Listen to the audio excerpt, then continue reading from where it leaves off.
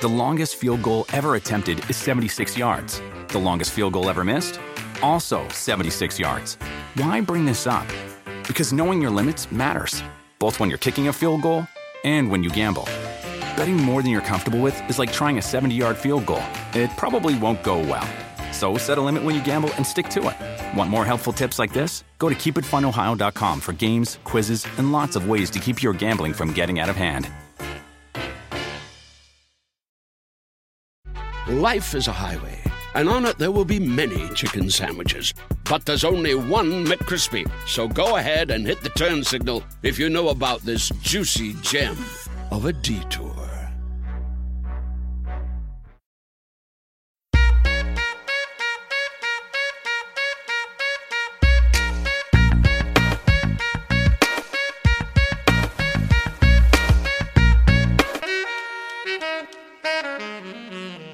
What's up, everybody? I am Raymond Summerlin, your host for this edition of the Rotoworld Football Podcast, and I will be joined today, as I am every single Thursday, by Rich Hribar to discuss the Thursday night game, as well as the most interesting data points from his weekly Worksheet column, as well as Nick Mensio, who has all the most important starts and sits for Week 6 of the fantasy football season. Before we get to all of that, however, I would like to remind you to rate and review the podcast wherever you find it. It helps other people find the show. It helps us in the rankings, and we very, very much appreciate it. With that out of the way, what's going on, Rich? What's going on, Ray? You know, here we are, man. Week 6 already. It's kind of starting to move by. We're kind of really now entrenched in bye weeks now, too. We didn't have an injury-riddled week last week, so everything's not as crazy. I know you appreciate that, doing the waiver wire column. There was one really important injury, though. True. So, I mean, at least it wasn't as carnage-filled, as it was the previous week. But, yeah, man, here we are. And, we've got another good game on paper on Thursday night as well. Yeah, it's always a good time to make fun of the Thursday night slate. It's become a Twitter pastime for everybody. But this is the second good game in a row. The Panthers are hosting the Eagles. And let's, I guess, start with the Eagles first, the road team. How do you see this game playing out for their offense? LeGarrette Blount has been getting a lot of long runs lately. Carson Wentz has been throwing. This is kind of a tougher matchup maybe than what they've seen. So how do you see this playing out for the Eagles? Yeah, the Eagles have run the ball really well, continuously throughout the year now. At least the last month, maybe week 1 they didn't run it that great. And Blount was a guy, week 2, it looked like, I think Blount only played 1 snap or got 1 touch in week 2. And they were talking zero carries in week 2. Yeah. 12 in every other game this year and 0 in week 2. And they had talked about, phasing him out, and he's kind of got going here, the past few weeks. I mean, that run he had against the Chargers 2 weeks ago was incredible, where he stiff-armed the dude and then he stiff-armed him again 20 yards later into the ground. That Chargers safety was great. But, I mean, this is a tough spot for him. I mean, Carolina hasn't allowed any guy to hit 60 yards rushing on the season yet. So, I mean, they've been really stout against the run. No Lane Johnson in this game either. He's going to be dealing with a concussion. And the Eagles splits were kind of really bad without Lane Johnson a year ago. I know that they've added a lot of weaponry, to their arsenal this year where it may not be as bad. But, I mean, short week on the road against a good defense.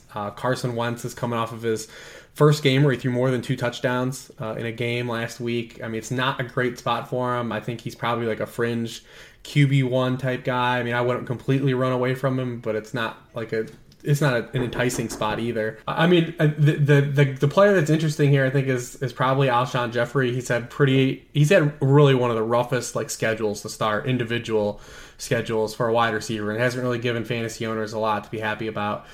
James Bradbury's probably going to shadow him. He shadowed the last 2 weeks on the boundaries. But, I mean, James Bradbury, compared to what Alshon Jeffrey has faced so far, is a night and day different. Alshon is a guy that can contribute, to lineups, I feel like, this week for the first time, possibly since that Chiefs game. I agree completely about Jeffrey. I think that he's kind of in a bounce back spot here. His target share recently has been a big concern, but that's probably because of, the matchups that he's been going up against. I think that, Michael Thomas had a good game against Carolina. Pierre Garçon had a good game.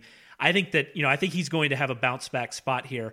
And then, Zach Ertz is in, you play him every week kind of zone. This isn't a great matchup, but Rob Gronkowski put up 80 yards on 4 catches against this team. So it's not like this is a stay away matchup in any way, and Ertz is just a must start.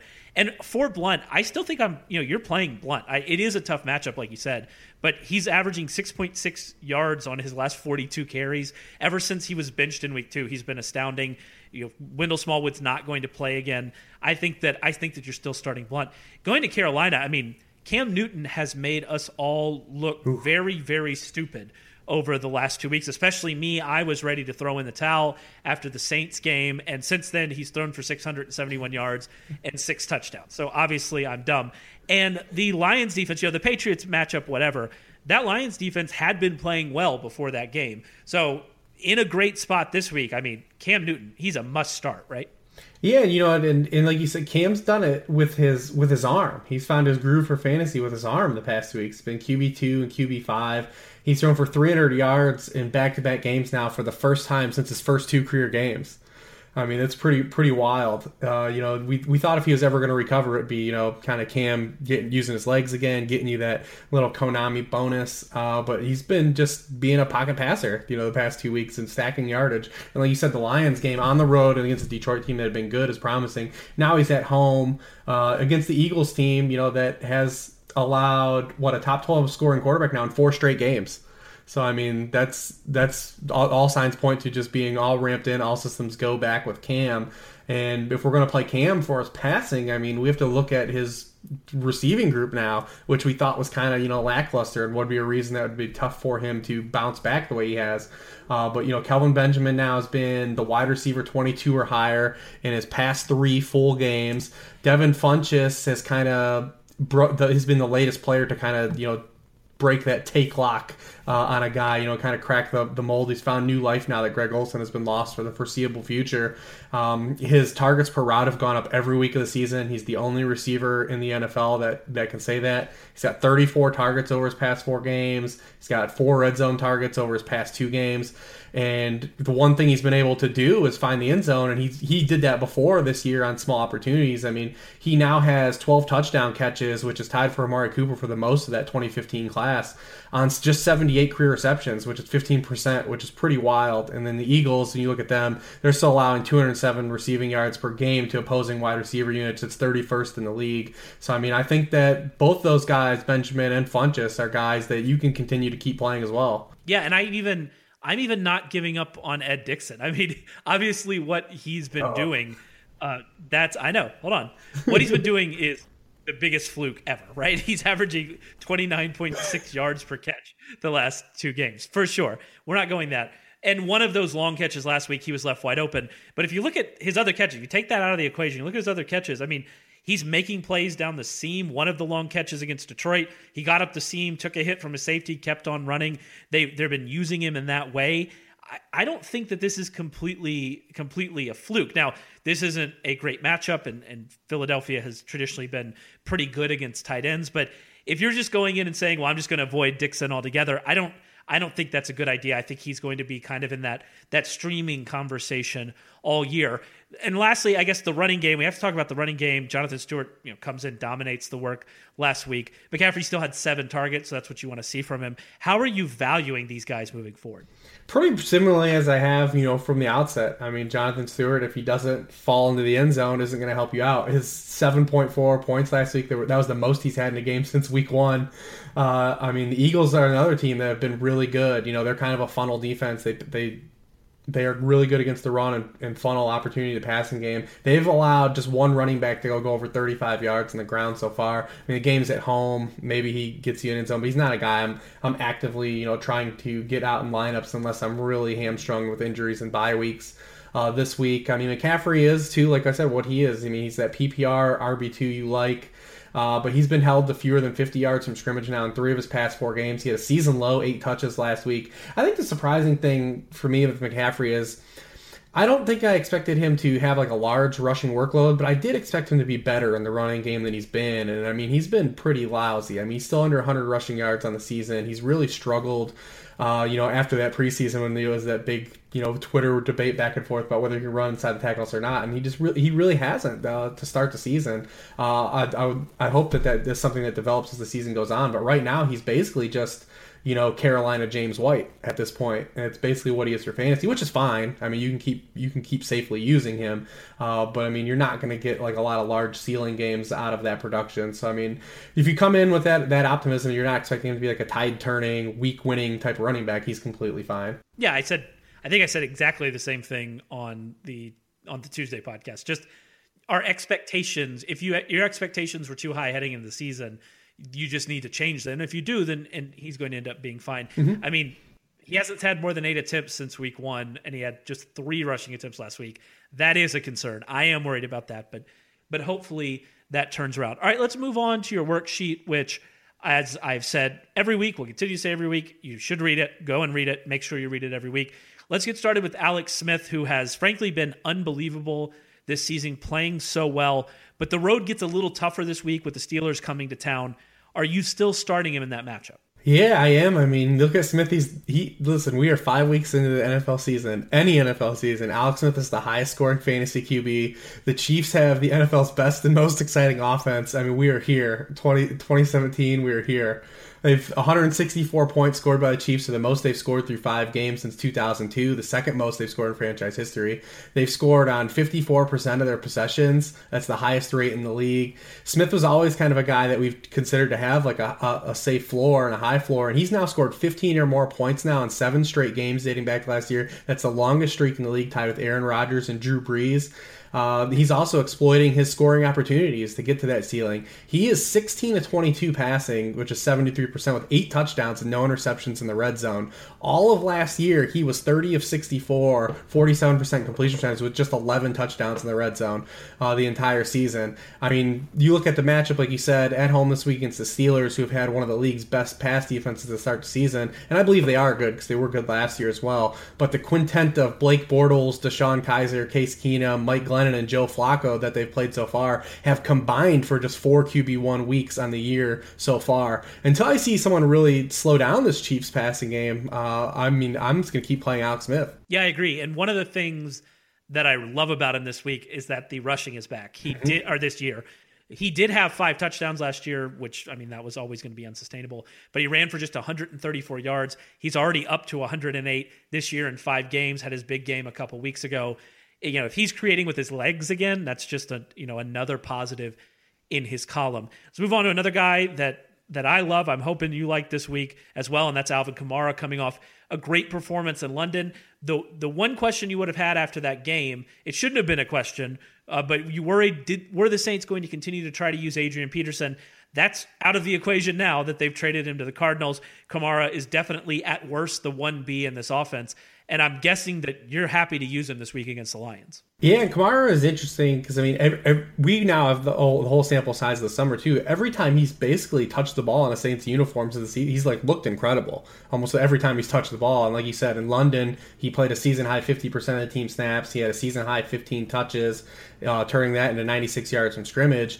And in that game, Adrian Peterson played his lowest snap share. So, I mean, the writing was on the wall, and the Saints finally came to their senses for all of us, and the Cardinals, to a degree. And finally ended the Adrian Peterson in the Sean Payton offense experiment, which kind of bodes well for Kamara locking down, weekly RB2 spot in PPR formats. We just got done talking about a guy like Christian McCaffrey. I mean, Kamara is a guy I'd probably be more excited to have than Christian McCaffrey at this point going forward rest of the season.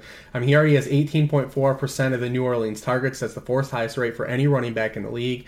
That will probably rise a little bit, probably not crazy, but it's going to go up a little bit. Detroit's allowed the 4th most receptions to opposing running backs, the 5th most receiving yards to running backs, and he's going to be playing alongside Drew Brees coming off of a bye, who is typically torched in these spots. I mean, a lot of people are going to inflate Mark Ingram as well, but Ingram is basically playing the same snap share and seeing about the same touches he saw last year. So, I mean, I don't think it's a really huge development for him. It does help him, obviously, but I mean, Kamara's the guy I think you should really be excited about. I think it's really as simple as Kamara is a very good player who looks like he is guaranteed chances in a great offense at this point. And that's all you need to know about him. He was still out there in 36% of leagues on Tuesday when I did my waiver wire. Go and pick him up, please. And this is a pretty good matchup for him. You're certainly not scared of the Lions linebackers in coverage, giving up the 4th most catches to running backs this season. There's nothing not to like here. I'm all in on Alvin Kamara. T.Y. Hilton was someone we came into the season worried about what he was going to be able to do while Andrew Luck was out. Traditionally hasn't been very good without Luck in there. He's apparently figured out how to do that. He's posted another monster game last week against the 49ers, has another great matchup again this week. He's in must-start territory at this point, right? For this week, for sure. I mean, he's averaging now 12.6 yards per target. That's the highest of all wide receivers, at least 20 targets on the season. He's accounted for 41% of the Colts receiving yardage, which is second behind Antonio Brown in terms of share for a wide receiver. I mean, he's still been up and down in totality for fantasy without Andrew Luck this year, but at least we've had some spike weeks, and those weeks have been identifiable. I mean, he smashed in 2 spots that we thought were easy going in so far. He had 7 for 153 and 1 against the Browns, 7 for 177 last week versus the 49ers, and this week is another one of those identifiably good spots for him, to get him into lineups. Against the Titans, who rank 30th in the league in receptions allowed to receivers. They're tied for the league lead in touchdowns allowed to the position. They've allowed 8 top 24 scores and 5 top 12 scores through 5 games. Brissett's a guy that's not going to throw for a lot of touchdowns, but I mean, Hilton should be a guy that stacks opportunity and big-time yardage, and people might forget about him being on that Monday night game. And even last week with Jay Cutler, taking Smoking Jay to a whole new level, just awful. Devontae Parker was out of the game, right almost from the start. The Titans still allowed Jarvis Landry to find the end zone and have a pretty good fantasy day. So yes, this is a situation you target. Finally, we have to talk about George Kittle, who exploded in the final game drive of regulation. In fact, that drive alone, I'm pretty sure, would have been his best game as a pro, and I think it wouldn't even have been close. He has a pretty good matchup this week against Washington.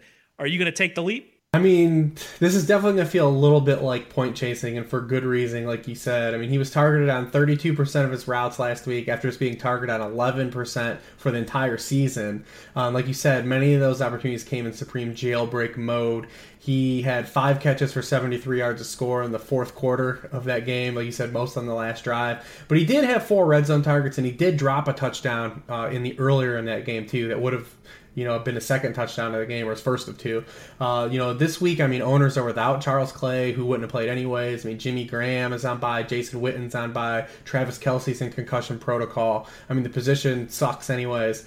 So, I mean, Kittle is in that, break glass in case of emergency this week for options at the tight end position, going against the Washington team that has allowed a tight end 1 in every week of the season, and they've allowed 90.3 receiving yards per game to opposing tight ends, which is the most in the league. Like I said, it's going to feel a little bit like point chasing, but I still think he's an option for teams in need at the position. I can't do it. Yeah, I hear you. It's fine. I can't do it. He had 10 catches for 83 yards entering the game. I think someone like Tyler Higbee is safer probably and has as much upside. So I do think there are options. Interesting. It's funny. AJ Derby is in a very similar situation to Kittle this week. So it could be a very interesting week with some surprising names at the top of the leaderboard at tight end, as I think it seems to be every week at this point now. Yeah, I mean, we're here every year at tight end at just about this spot. I mean, unless you invested into, no one's even hit return value except for, Gronk when he's played, and then Ertz and Kelsey. Outside of those guys, I mean, there's really outside. I mean, if you ran into Charles Clay, you were feeling good until he got hurt. But I mean, there's been no identifiably guy you feel good week to week outside of that small group at the position. Absolutely. It has not been pretty. All right. Thanks as always, Rich. You can find his worksheet column on rotoworld.com as we speak. As always, you should go and give that a read. You can also find him on Twitter at Lord Reeves, and I will be back with Nick Mensio in just a second.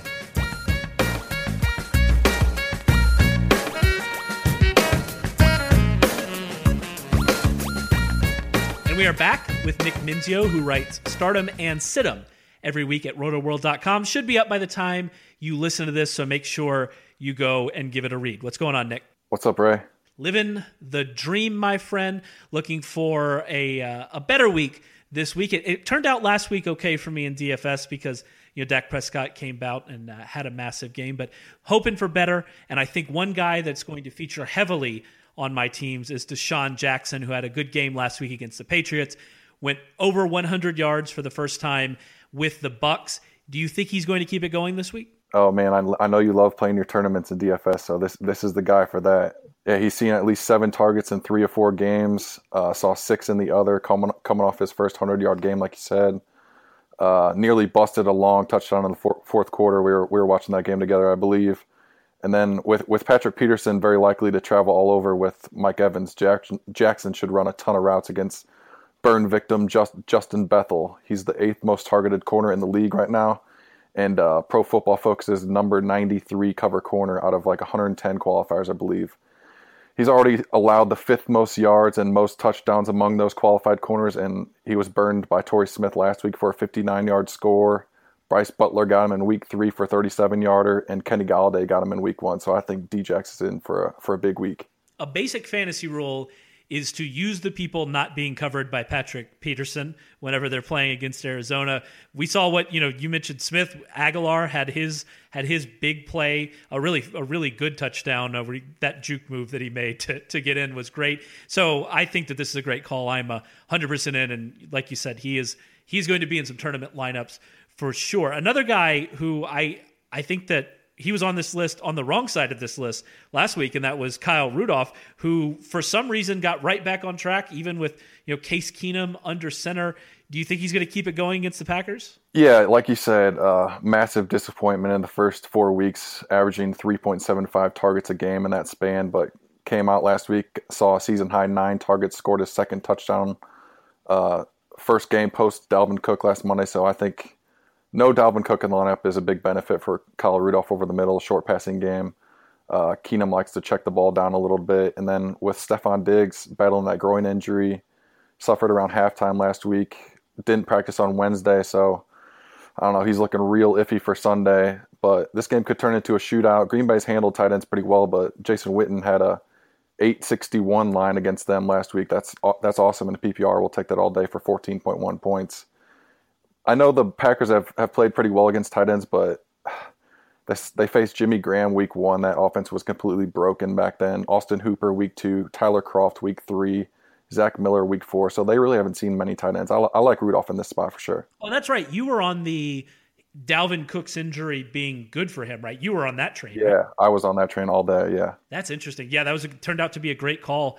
And, I think that we thought that maybe Sam Bradford would help, but even with Keenum in there, he was doing it. So, yeah, I'm with you there for sure. Following the big trade on Tuesday, I imagine that every single one of us is going to have to answer a lot of Adrian Peterson questions this week. So why don't we just get it out of the way here? Are you interested in starting him against Tampa Bay? Am I interested in starting Peterson against Tampa Bay? No. Am I interested in picking up Adrian Peterson anywhere he's available? Yes. I mean, he's stepping into a perfect situation. We shouldn't say perfect, but much better situation than New Orleans. He's going to get carries in Arizona. They have no running backs whatsoever. Kerwin Williams is a nobody. Chris Johnson just got cut. Andre Ellington doesn't carry the ball. He just catches it. So Peterson's probably a lock to see at least 12 to 15 carries a week at a minimum. But this week, I don't like him against the Bucs at all. They're number 3, I believe, in run defense DVOA. They're getting back Levante David this week, Quan Alexander this week, TJ Ward's coming back this week. So I just think this game sets up really well for the past games, and obviously this is Peterson's first game with a new team, and I just don't see it happening behind this offensive line either. Yeah, I'm not interested in it at all. Averaging 3 yards per carry behind a better offensive line, going to a bad situation, and you mentioned it, a very bad matchup. I am not sold yet that he is going to be better for this offense than Chris Johnson. We'll see what happens, but I'm not even really that excited about having him on my roster. So we'll see what happens. Finally, let's get to Martavis Bryant, who he'd be almost the poster child for disappointment so far this season. And it's not health. He's been out there. He's playing the snaps. Just hasn't happened. Any chance he turns it around this week against Kansas City? Yeah, I'm not feeling it at all. I know he was we talked about him in this spot exact same time last week against the Jaguars, and he didn't do anything in that game either. The volume was there with 8 targets, but Big Ben threw the ball over 50 times, so I'm not going to put too much stock in those 8 targets since Ben's not going to be throwing the ball 50 times a week. So Bryant's failed to top 50 yards in 4 or 5 games, has just 1 touchdown. Juju Smith-Schuster is playing more snaps right now. And Bryant runs the majority of his routes at left cornerbacks, which is where Marcus Peters lines up. I know Peters has allowed 3 touchdowns already, but he's not giving up many yards and catches, and the Chiefs have struggled pretty much overall in pass defense, mainly from garbage time last week with DeAndre Hopkins and Will Fuller and all those guys going off. But I'm not seeing it with Bryant right now. It's just not happening. The year off it took a toll on him apparently, and he's not finding the groove right now, and I just don't like this spot going into Arrowhead at all. Every week, every Friday or Saturday, I'm looking at my ranks and I find myself bumping him up because I'm thinking, well, what if Bryant does, what we expect Bryant to do? And it hasn't happened yet. And so we'll see what happens. There's always a chance that he has a Martavis Bryant game, but you're right. It just not much looks good there right now. Thanks as always, Nick. Remember, you can follow Nick on Twitter at Nick Mensio. You can also follow Rich at Lord Reeves. You can follow me at RM Summerlin. Also, do not forget to rate and review the podcast wherever you find it. And we will be back to talk to you next week.